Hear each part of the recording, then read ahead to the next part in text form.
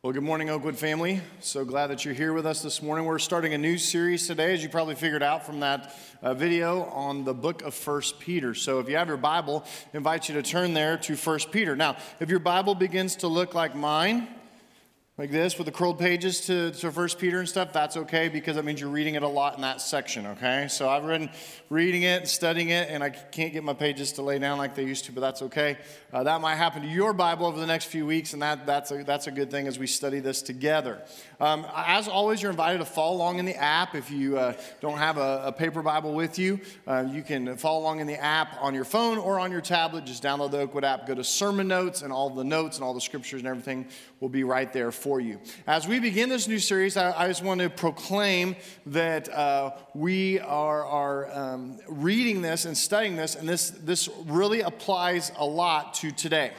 I think so many times we read scripture, we say, well, that was, a couple thousand years ago. That is hard to relate. And I think that through this series and as we read this book, you're going to be like, wow, that was like written for us. There's so many times that I think that we read scripture and we don't think of it that way. We think that's from long ago, and it's not really for us or to us, or it's hard to apply to our context today.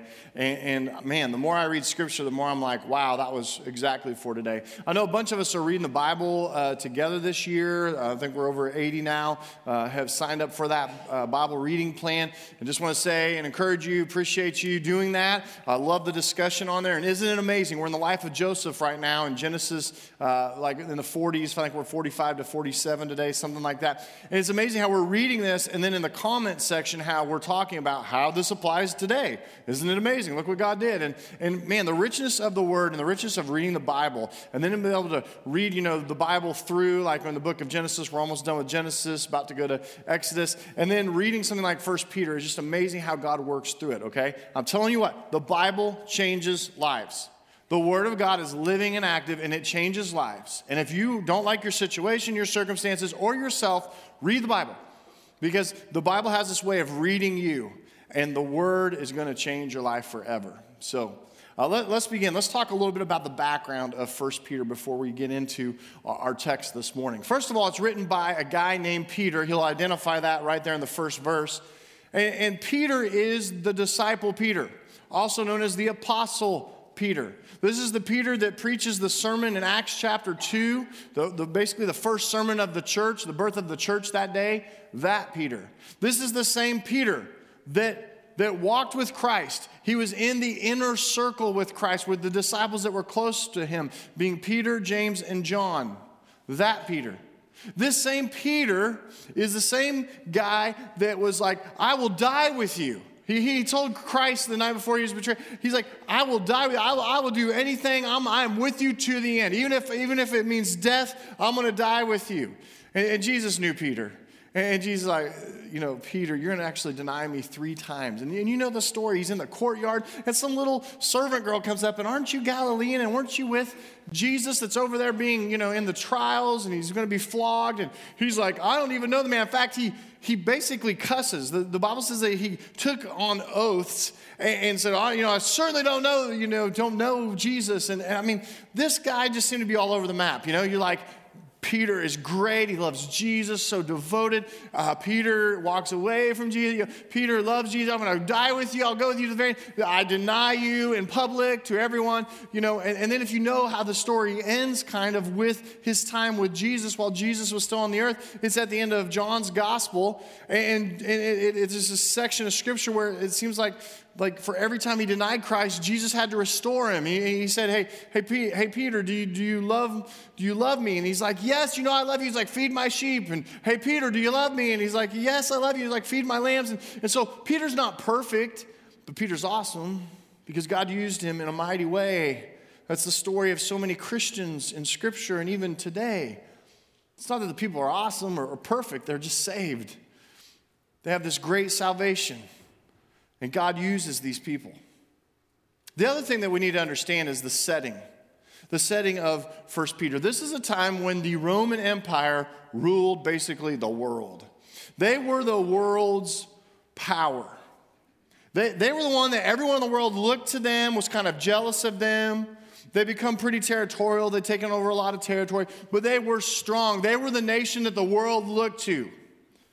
See, anything this sounds familiar, anything we can relate to today, okay? They had the world's strongest economy, the world's largest and most powerful military.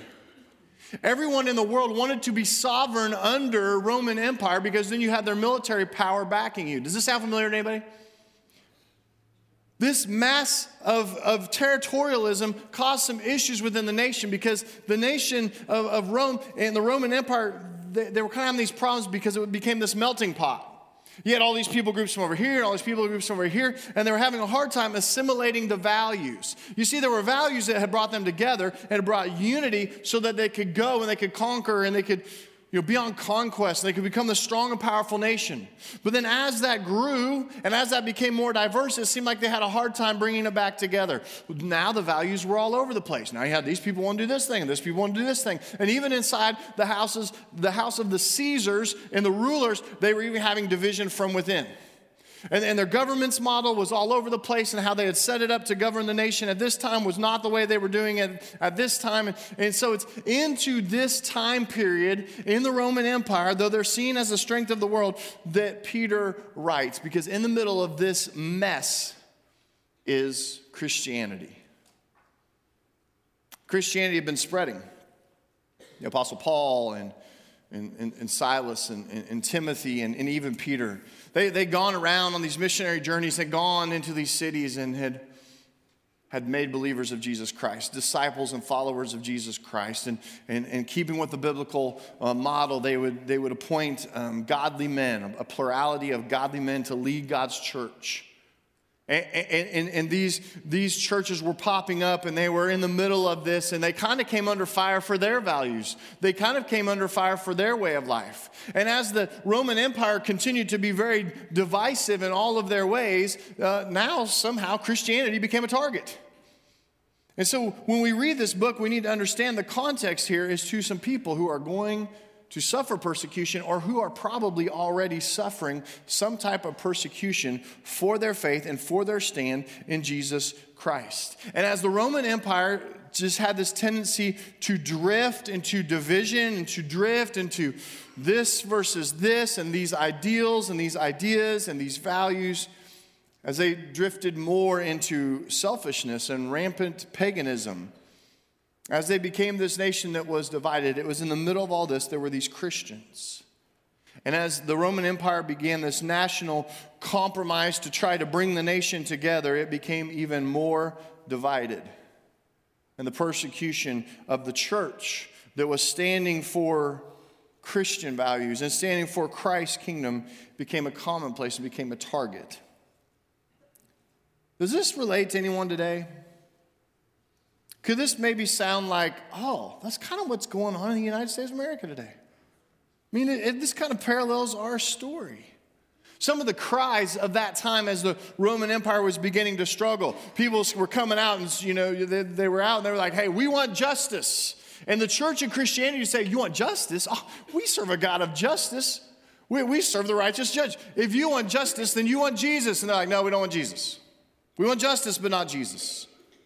Well, we want this ideal that the Roman Empire was built upon, that all people are treated with respect. Oh, well then you want Jesus. No, we don't want Jesus. We want generosity and benevolence. Well, then you would want Jesus. And no, we don't want Jesus. We want fairness and equality. Well, then you would be like a kingdom citizen and you would want Jesus. No, we don't want Jesus. We want love and we want peace amongst the land and peace amongst the people. Well, then you would want the Prince of Peace. His name is Jesus. No, we don't want Jesus. We want to have hope. The hope that we'd had many years ago when we were unified as a nation in the Roman Empire. We want that again. And if you want hope, then you would want Jesus. No, we don't want Jesus. We want heaven, though. You would want Jesus. No, we don't want Jesus. And isn't it funny? Maybe it's not funny. That's not the right word. Maybe it's just sad. Because so much of what people longed for back then, and even today, is only provided in Christ Jesus. Christianity has the answer. And so the call to the people that that Peter is writing to in 1 Peter, the call even to us today is that we have to hang on to Jesus. We need to stand firm and fast in Jesus. We need to never let go of Jesus because we all know, really, truly, we are better off with Jesus. The purpose, I think, of the book is not actually found in the beginning. Many of the writings in the New Testament, you read the first few verses, you know, oh, they're writing for this. This one is actually found in the 5th chapter. So if you have your Bible, you might want to turn over 1 Peter chapter 5 and verse 12. So just a few verses from the very end of the book, he gives us the purpose in his writing.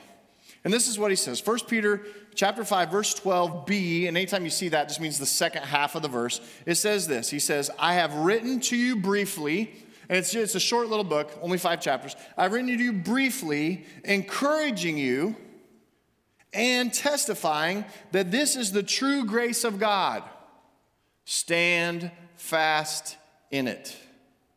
If you understand the overall purpose of Peter's writing here, he gives it to us right there. I've written to you briefly. I'm encouraging the Christians, and I'm testifying to them that this is the true grace of God. No matter what happens in the world, no matter what you're suffering through, no matter what's going on, it's the true grace of God. Stand fast in it. Hold on to your faith. Hold on to your foundation. Don't give up. Fight for it. Stay in the faith. Stay fast in it. The main purpose of 1 Peter is to comfort and to encourage the Christians who are being persecuted or who are about to suffer persecution. That's the main purpose of it in its simplest form. And it was as if they felt like life as they knew it was changing. They'd kind of been, through this, and they felt like life was this way, and now it was changing. And even though the Christianity was, originally for the Jews, it had now spread to the Gentiles. It was even in the Roman Empire that it just felt like they were losing their way. They were losing their way of life. They didn't understand what was going on in the world, and it felt like it was just crumbling. It felt like it was completely falling apart. And the pressure was on. And the pressure was even on the church and even on the Christians. I mean, you think about it. How is Christianity going to even make it out of the first century unless there's some super dedicated Christians, like real Christians, like sacrificial type Christians, who will walk the way of faith and pass it on to the next generation, who will make disciples and pass it on to the next generation, who will pass it on to the next generation, even into us today. Let's read this first part of our study in 1 Peter. 1 Peter chapter 1, beginning with verse 1, says this: Peter, an apostle of Jesus Christ, so he identifies himself as the writer. Right then he says, to God's elect, that's God's chosen people, just like the chosen people of Israel. It's to God's chosen people, exiles scattered through the provinces of Pontus and Galatia, Cappadocia, Asia, and Bithynia, who have been chosen according to the foreknowledge of God, the Father, through the sanctifying work of the Spirit, to be obedient to Jesus Christ and sprinkled in his blood, grace and peace be yours in abundance. Now, these first few verses here, there's so much. We could just spend just a week on this, but I just want to touch on these things. He says that you've been chosen according to the foreknowledge of God. And what he's referencing there is God knows whether you are going to be saved or not. He has that foreknowledge. He knows whether you're going to accept him or whether you're going to reject him. And if you accept him, it goes on. He says, the God the Father, that through the sanctifying work of the Spirit, we've talked about that before. What is sanctification? It is the process of us becoming more like Jesus, becoming Christ-like in our word, in our deed, in our actions, in our heart, in our love for one another. And so through the sanctifying work of the Holy Spirit, because only the Holy Spirit can do it and be involved in that. And then it's interesting because he goes on even further. He says to be obedient to Jesus Christ, to do what Jesus Christ asked us to do. We can actually be obedient. We can actually leave our life of sin. We can quit sinning, and we can go God's direction in life if we are in Christ Jesus. It's only possible because why? He gives it to us again. He says, sprinkled in his blood. It's only because of the sacrifice of Jesus, the forgiveness of sins, and the power of the resurrection, that is the resurrection power that is in our lives today, giving us the ability to walk out our faith, to stand firm in our faith, and to walk out in obedience to Christ. And then he says, grace and peace be yours in abundance. He says that because they're going to need it. Verse 3. He says, praise be to the God and Father of our Lord Jesus Christ. In his great mercy, because of God's great mercy, he has given us a new birth. We're going to talk about that in a minute. Into a living hope. It's not a dead hope, it's a living hope. Through the resurrection of Jesus Christ from the dead.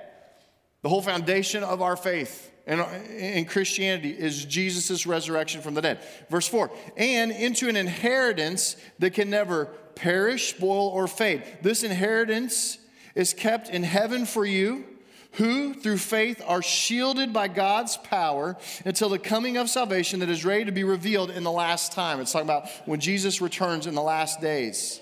Verse 6, in all of this you greatly rejoice, though now, for a little while, you may have to suffer grief in all kinds of trials. He's speaking to the season of testing that we go through as Christians. Verse 7, these have come, why? So that the proven genuineness of your faith, of greater worth than gold which perishes, even though refined by fire, may result in praise, glory, and honor when Jesus Christ is revealed. Though you have not seen him with your eyes, you love him. And even though you do not see him now because he is away from us, you believe in him and are filled with what? Inexpressible and glorious joy. For you are receiving the end result of your faith, the salvation of your souls. Concerning this salvation, the prophets who spoke of the grace that was come to you searched intently and with the greatest care, trying to find out the time and the circumstances to which the Spirit of Christ in them was pointing when he predicted the sufferings of the Messiah and the glories that would follow. Verse 12, it was revealed to them that they were not serving themselves, but you, when they spoke of the things that have now been told you by those who have preached the gospel to you, by the Holy Spirit sent from heaven. Even the angels long to look into these things. Now that last little part there, and then you might have a little paragraph separating there in verse 10. What it's talking about there is talking about the prophets of old, the prophets of the Old Testament, all the prophets that we read around our Christmas series, the book of Isaiah, all of those prophets and those prophecies that were about the Messiah to come. They were trying to figure out the time and the circumstances of when Christ would come into the world the first time. And then for these people now, when Christ would return the second time. Because we see all throughout the New Testament, Jesus has died, he has risen, and he's gone to the Heavenly Father, and he says, hey, I'm coming back. I'm coming back physically in form a second time. And all throughout, you read the New Testament, and these people thought it was tomorrow. They thought Jesus could come back tonight for dinner. He could come back any time, and they were so ready. Even though he'd only been gone from them for a little bit, they were so ready for him to come back. Now, let me tell you what I think Peter's writing about here. What he's writing about is that the prophets of old saw that the Messiah was coming into the world. And so if we're looking off in the distance, it's like we see a hill. And on this hill, Jesus comes into the world. Then we see this other hill beyond that. And the next hill was the cross of Calvary, Golgotha, the place of the skull.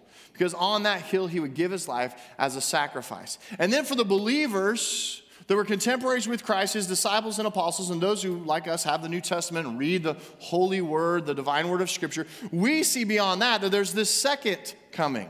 And so it's like there's the birth, the coming of the Messiah, then there's the death of the Messiah, then there's the resurrection of the Messiah, and then there's the second coming of the Messiah. And what's interesting is these prophets thought they were prophesying for themselves in that season that the Messiah would come tomorrow. Just like the apostles thought Jesus is coming back again tomorrow. And what it's saying here, it's interesting because in verse 12 it says, it was revealed to them, to the prophets, that they were not serving themselves but you. That what they were calling on with the Messiah and all they would see with the Messiah and the salvation that was coming, they were actually giving those prophecies not for themselves and not for their contemporaries. They were really giving those prophecies for this time and even for us. And then notice at the end of verse 12 what he says. He goes on, he says, when they spoke of these things to you, you have been told by those who have preached the gospel to you by the Holy Spirit sent from heaven that these things are possible because faithful Christian men and women shared the gospel. And then we are waiting for him to come. And then it's interesting, I think it says, hey, even the angels don't know the timeline, didn't see this coming. I mean, this age that we're in, a lot of people call this the church age. They didn't see the church age. They didn't see this gap between the resurrection and Jesus' ascension to heaven and the second coming. They didn't see this gap that we're in right now. They didn't see the book of Acts coming. But they realize now that God, his desire and his heart and his great love is for all mankind, for all of his creation. He wants everyone to have the opportunity to hear the gospel and to respond. And Peter's giving this to them and imploring them and saying, hey, we need to be ready. Just like these prophets were looking to the future and telling everyone to be ready. Hey, we need to be ready and you need to be ready. So what are some practical applications from this text today? I want to share some thoughts with you. The first one is this. We need to focus on our living hope through all that life throws our way. We need to focus on a living hope, on our living hope, through all that life throws our way. Look what it says there in verse 3. Praise be to the God and Father of our Lord Jesus Christ. In his great mercy, he has given us what? New birth, right? We are what? Born again Christians, born again Christ followers. We have a rebirth. We have been reborn into what? Into a living hope that is Christ himself. He is our living hope. How?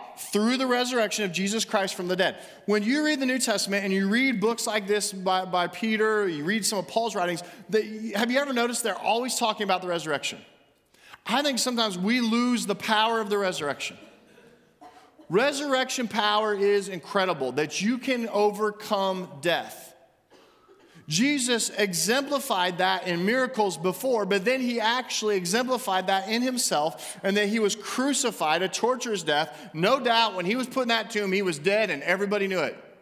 And on the third day, through the resurrection power of God, he comes out of that grave.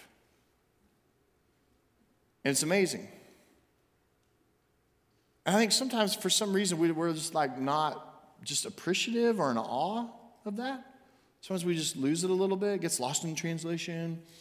Maybe we just read it so often, or we know, hey, Easter's coming, right? Easter's coming in a couple months. We'll celebrate that again. Remember that as Christians, big deal. You know, this is a big deal. This is the big deal.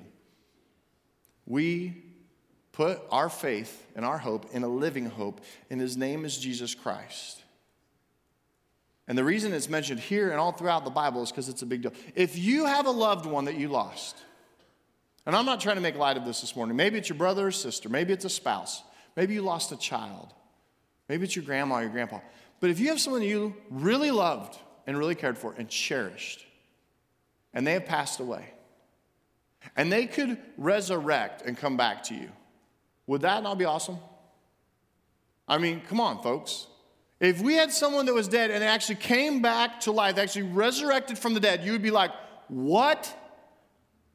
I mean, you would be shocked, amazed, in awe, and you'd be like, what? It's supernatural, right? It's powerful. That's what Jesus did. I think sometimes we get, a little numb to it or something. Don't allow that to become norm for you. This is amazing. And that's what he's writing to him there in verse 3. Living hope through the resurrection of Jesus Christ makes the hope we have different than any other hope you can have in your life. Because every other hope you have in your life is dead hope. You hope in money? Gone, dead. Money is not living. You want to put your hope in other religions, maybe. Oh, there's other religions in the world, and they're all, people say sometimes like they're all smart or something. Oh, they're all going the same direction. No, they're not. Have you seen the other religions in the world? You ever seen people that are part of a cult? What do they have? What do they have? Let's be honest. A dead hope. They have a dead hope. Why? Because their leader is dead.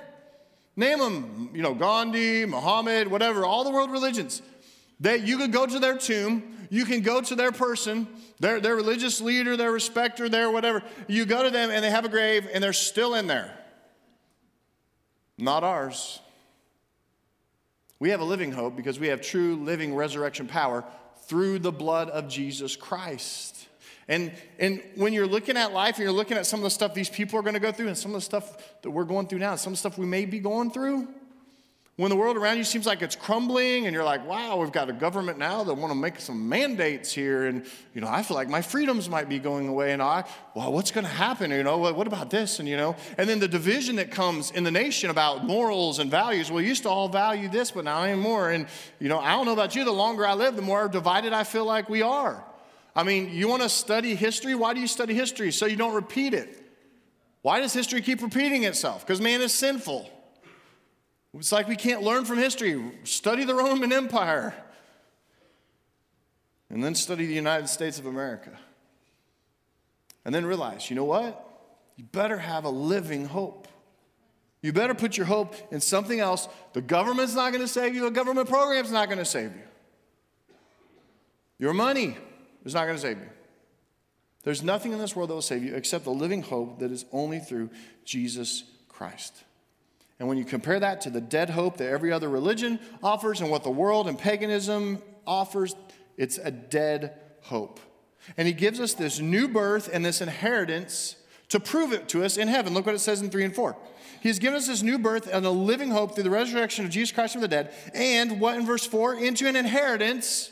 You get an inheritance when you're God's children, right? That can never perish, spoil, or fade. How is it never going to perish, spoil, or fade? This inheritance is kept for you in heaven. God's keeping it safe for you in heaven. It's a reminder as kingdom citizens and kingdom workers, we are not of this world. Second thing from this passage. Remember that we are shielded by God's power when we go through trials and testing. We are actually shielded by God's power as children of God. If you have true, authentic faith, if you're really genuinely in the faith, then you have God's power shielding you. He becomes your shield. Where does he talk about this? Look at verse 5. Who through faith, talking about believers and Christians, who through faith are shielded by God's power until the coming of the salvation that is ready to be revealed in the last time. Whether it's us pass away or it's talking about the last time and that Jesus' return, whatever happens first, we have this hope. It's an inheritance that is kept for us in heaven, and we will prevail through it because we are shielded by God's power. Now, this isn't a new concept. You've heard that before. I mean, it's like in the Bible 170 times that God is our shield. A couple examples of that. Psalm chapter 7, verse 10. Psalm 7, verse 10 says this: My shield is the God Most High who saves the upright in heart. He is our shield. He's our protection. He is our buffer. Another one from the book of Psalms. Psalm 33:20 says this: We wait and hope for the Lord. He is our help and our shield. And we read all throughout the Old Testament and even into the New Testament that God is our shield, that God's power is our shield. And sometimes when you feel beat down by the world, sometimes when you feel lost in the world, sometimes when you just feel like, I can't take anymore. And don't be surprised by that. Jesus told his disciples, in this world you will have trouble. You're going to have trouble in this world. If things were perfect here, would you long for heaven? No. You'd think, oh, that's great here. It's like heaven on earth. No. In this world, you will have trouble. But what did Jesus also say after that? He said, but take heart. Why? Because I have overcome the world. God is your shield. His power is your shield. And sometimes, as Christians, what we're actually called to do and need to do is we need to hunker down behind the shield. We are a people of faith in what? A dead hope? No, a living hope. And we need to be prepared. And sometimes when we feel like I can't take anymore, folks, it's because you're not putting up your shield. Put up your shield and let it extinguish the flaming arrows of the evil one against you. And it's God's power that does it. It's through the living hope, the powerful resurrection of the dead that Jesus gives us. Third thing this morning. The testing of your faith proves and develops much. The testing of your faith proves and develops much in your life. Now, I know that sounds extremely generic. I reworked that point like 100 times. And I could spend like a week on it, of what develops in us when we go through times of testing of our faith. Because it does. It does a whole bunch of things. I'm only going to give you a couple this morning. So don't think, well, that's an exhaustive list. This goes on and on and on and on what's developed. But I'm going to give you kind of the big three. The first thing I want you to understand, though, is there is a testing. There's a time of trial that we go through. Look at verse 6. It says, in all of this that he's talking about, you greatly rejoice, which that's weird, but we'll get to it in a minute, okay? When all these things happen to you, and you're taking up God's shield, and you're hunkering down, and all these, when all that, greatly rejoice. Most people don't greatly rejoice, right? But we will, and you'll understand in a minute. It says, though now, and it says, for what? For a little while, you may have to suffer grief in all kinds of trials. Now, for a little while, you may have to suffer grief in all kinds of trials. What's he talking about there? He's talking about a season that we go through as Christians a season of testing. It's a season of trials. Sometimes it's a temptation that comes our way. But we go through this testing of our faith. And then look what it says in verse 7. These have come, these seasonal trials, for a little while, all kinds of trials have come. These have come so that what? So that the proven genuineness of your faith, you're going to prove it because you're actually going to walk it out. What does James say? That faith without action is a dead faith. So when you actually have to hang on to your faith and you have to put it into action, then you actually have real faith then. And then look what he says there. He does this comparison to gold. He says, of greater worth than gold. Your faith is of greater worth than gold. You have to understand gold in this context, the most expensive thing and the most wonderful thing in all the world. You didn't want dollars back then. You wanted gold. And everything was gold. And everything was, if you were in the kingdom, Roman Empire, then, we're going to build our palaces of gold. Everything's etched out in gold. And he says, rather, your faith is of greater worth than gold, which perishes even though refined by fire. And he's giving them a little foreshadowing here. He's saying, you're going to go through the fire. Hey, gold, which is so valuable, is refined by fire. But gold doesn't last forever. In fact, gold does not extinguish from this world. In fact, you can ruin gold. Even though it's refined by fire, even if it goes through that refining process, it still perishes. Your faith is worth more than that. And then look at the next part. He says, and it may result in praise, glory, and honor when Jesus Christ is revealed. Through your faith, it's revealed to other people. Isn't it amazing? The testing of your faith proves and develops much. First thing it does is that it authenticates true faith. The testing and the trials you go through authenticates true faith. And that's what we're called to put it into action. That's why that faith is compared to genuine gold here. The second thing is that it gives you perseverance. It helps develop perseverance. When you go through times of trials and testing in your faith, it develops perseverance. And sometimes we don't like that, but we need that. Look what it says in the book of James. Let's go to the book of James. Right at the beginning of the book of James. James chapter 1, right after the intro. Hey, I'm James. I'm writing you this letter. This is what it says in verse 2. Okay, take this in. Consider it pure joy. Okay, we're going to have some Christian joy here. Consider it pure joy, my brothers and sisters. So he's talking to the believers, my brothers and sisters in Christ Jesus. Consider it pure joy, my brothers and sisters, whenever you face trials of many kinds. Well, Peter's writing about that here in chapter 1. When you go for a little while that you may have to suffer grief in all kinds of trials. Here we go over to James, and James is saying, consider it pure joy whenever you face trials of many kinds. Why? He says, because you know that the testing of your faith produces perseverance. Let perseverance finish its work so that what? What's it going to produce? So that you may be mature and complete, not lacking anything. Perseverance. How are you going to get through what you're going through in life? And if you think, wow, I've already done my lesson in that now, we don't know. In this world, you will have trouble. There may be more trouble coming. Perseverance. The third thing, the testing of your faith proves and develops much, is it proves and develops maturity. It authenticates true faith.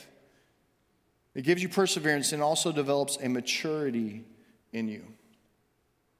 Some of those Christians that you look up to in the faith, you're like, man, I want to be as deep as they are. I want to be as spiritual as they are. I want to be as close to Jesus as they are.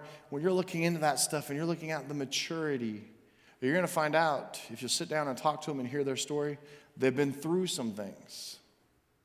They have been through some things in life. When it talks about trials there at the end of verse 6, all kinds of trials, I think those trials and this testing of the faith he's talking about really takes on two forms. I think it's trials and temptation. Trials you don't have anything to do with. Trials sometimes that you suffer through or go through, you didn't cause it. It wasn't because of something that you chose. It just came to you. Sometimes you're suffering through trials with other people. Sometimes you're suffering through trials just in life in this fallen world. But there's these trials that come. There's this season of testing is these trials. And it says of all kinds, it's all varieties. It's going to be physical trials and emotional trials and money trials and work-related trials and relational trials. And so all of these things, all mixed up and stripped together, are going to come to develop this perseverance with you and develop maturity in you. But then the second part is not just the trials, but I think the temptation. That sometimes the testing of our faith requires temptation.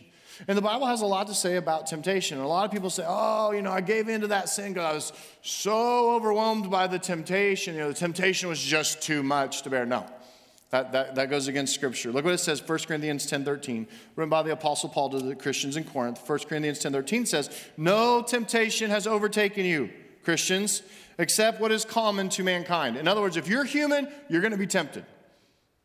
Whether you're in the faith or out of the faith, you're going to be tempted. No temptation has come to you, no temptation has overtaken you, except what is common to mankind. Now look what else it says. And God is faithful. Why? Because he's God and he's awesome. Okay, God is faithful. He will not let you be tempted beyond what you can bear. He's never going to put you in a situation where, man, I just had to give in. No, your will chooses to give in. God is faithful. He will not let you be tempted beyond what you can bear. He's not going to force you to sin, to do what he hates. He says, but when you are tempted, there's even more. But when you are tempted, he will also provide a way out so that you can endure it. Not only is he going to tempt you, allow you to be tempted beyond this, what you can bear, but he's always going to provide a way out. He's always going to offer you an alternative, especially for those of us who are in Christ Jesus, who have put our faith and hope in the what? The living hope. And we have the resurrection power of the dead working in us. And God is our what? He is our shield. The shield, the power of God is our shield to be overcomers in this life and in this world. And you get to the end of this, and you read and you understand what these trials, okay, sometimes it's just trials I don't have anything to do with it, just circumstantial things that happen to me in life that test me, and sometimes the testing is a temptation. But God is our shield in the trials. God is our temptation. He in the temptation, he is our way out. God is our way out in temptation. And when Christ returns, and until he returns, Christians are going to go through these times of testing, of trials and temptation. And sometimes I think that's very purposeful, because I wonder sometimes, if a faith cannot be tested, can a faith be trusted? James would say no. A faith not put into action is a dead faith. Not really faith at all. But if you go and you have your faith tested, and you hang on to the living hope, you hang on to your faithfulness in him, a faith that's tested can be trusted. And God is sovereign over all, and we are his children. And if you read the end of this book, you know that in the end, those who are faithful, those who are in Christ Jesus, we win. God wins. And because we are his children, remember he's talking about the inheritance? You give your inheritance to who? Your kids. The inheritance that is saved for you, that will not pass away because it's in heaven. As God's children, we will prevail into the end. And then what's amazing through this, and it's in verse 6 and 8, and it just jumped out at me, was our demeanor through it all. Through the times of trial and suffering and persecution, through times of pain in this life, and seasons of suffering and seasons of temptation where you just feel like the devil is crouching at your door, right? Don't let him in. Keep the door shut. And through all of these times and all these testing and all these trials, look, don't miss it. In verse 6 he says, in all of this you greatly rejoice. In James it said, consider it pure joy, my brothers and sisters. And look down to verse 8. Because this was just crazy when I read it. Though you've not seen him, you love him. And even though you do not see him now, you believe in him and are filled with inexpressible and glorious joy. Do you see the exaggeratory language used there? It's inexpressible joy. The Christians that are going through all this stuff, that these Christians that are being persecuted, and the Christians that are about to be persecuted, They can hang on to the living hope, and because they have a living hope through the resurrection power of Jesus, because God is their shield and their defender, they can actually have joy in this life. And they can have joy in their hope, in the living hope. And ultimately, we're going to have great joy in heaven. But it says, even now, inexpressible joy and gratitude. Gratitude, inexpressible joy. Consider it pure joy when you go through junk in your life. Why? Because we've got to keep our eyes on Jesus, the author and the perfecter of our faith. He is our living hope, and He can get us through anything. And I know some of you right now are like, I don't know if I can get through what I'm going through. Jesus is our living hope. He will get you through anything. And some of you may say, what's He going to get? What if it's a physical thing that comes up? I mean, what if I die? He will get you to heaven. He'll get you through anything. Well, what if this happens in this life? Or what, Jesus is a living hope. As we go through this study, you're going to see it even more and more. This crescendo throughout Peter's writing to the Christians in the early church. Put your hope in Jesus and nothing else. He is your living hope. And you need to put your faith and your trust in Him. Allow these times of testing, these times of trials, to prove that you're really in the faith, that you're going to stand firm. Or as he says in 5:12, stand fast in it, this faith that you have in Jesus Christ.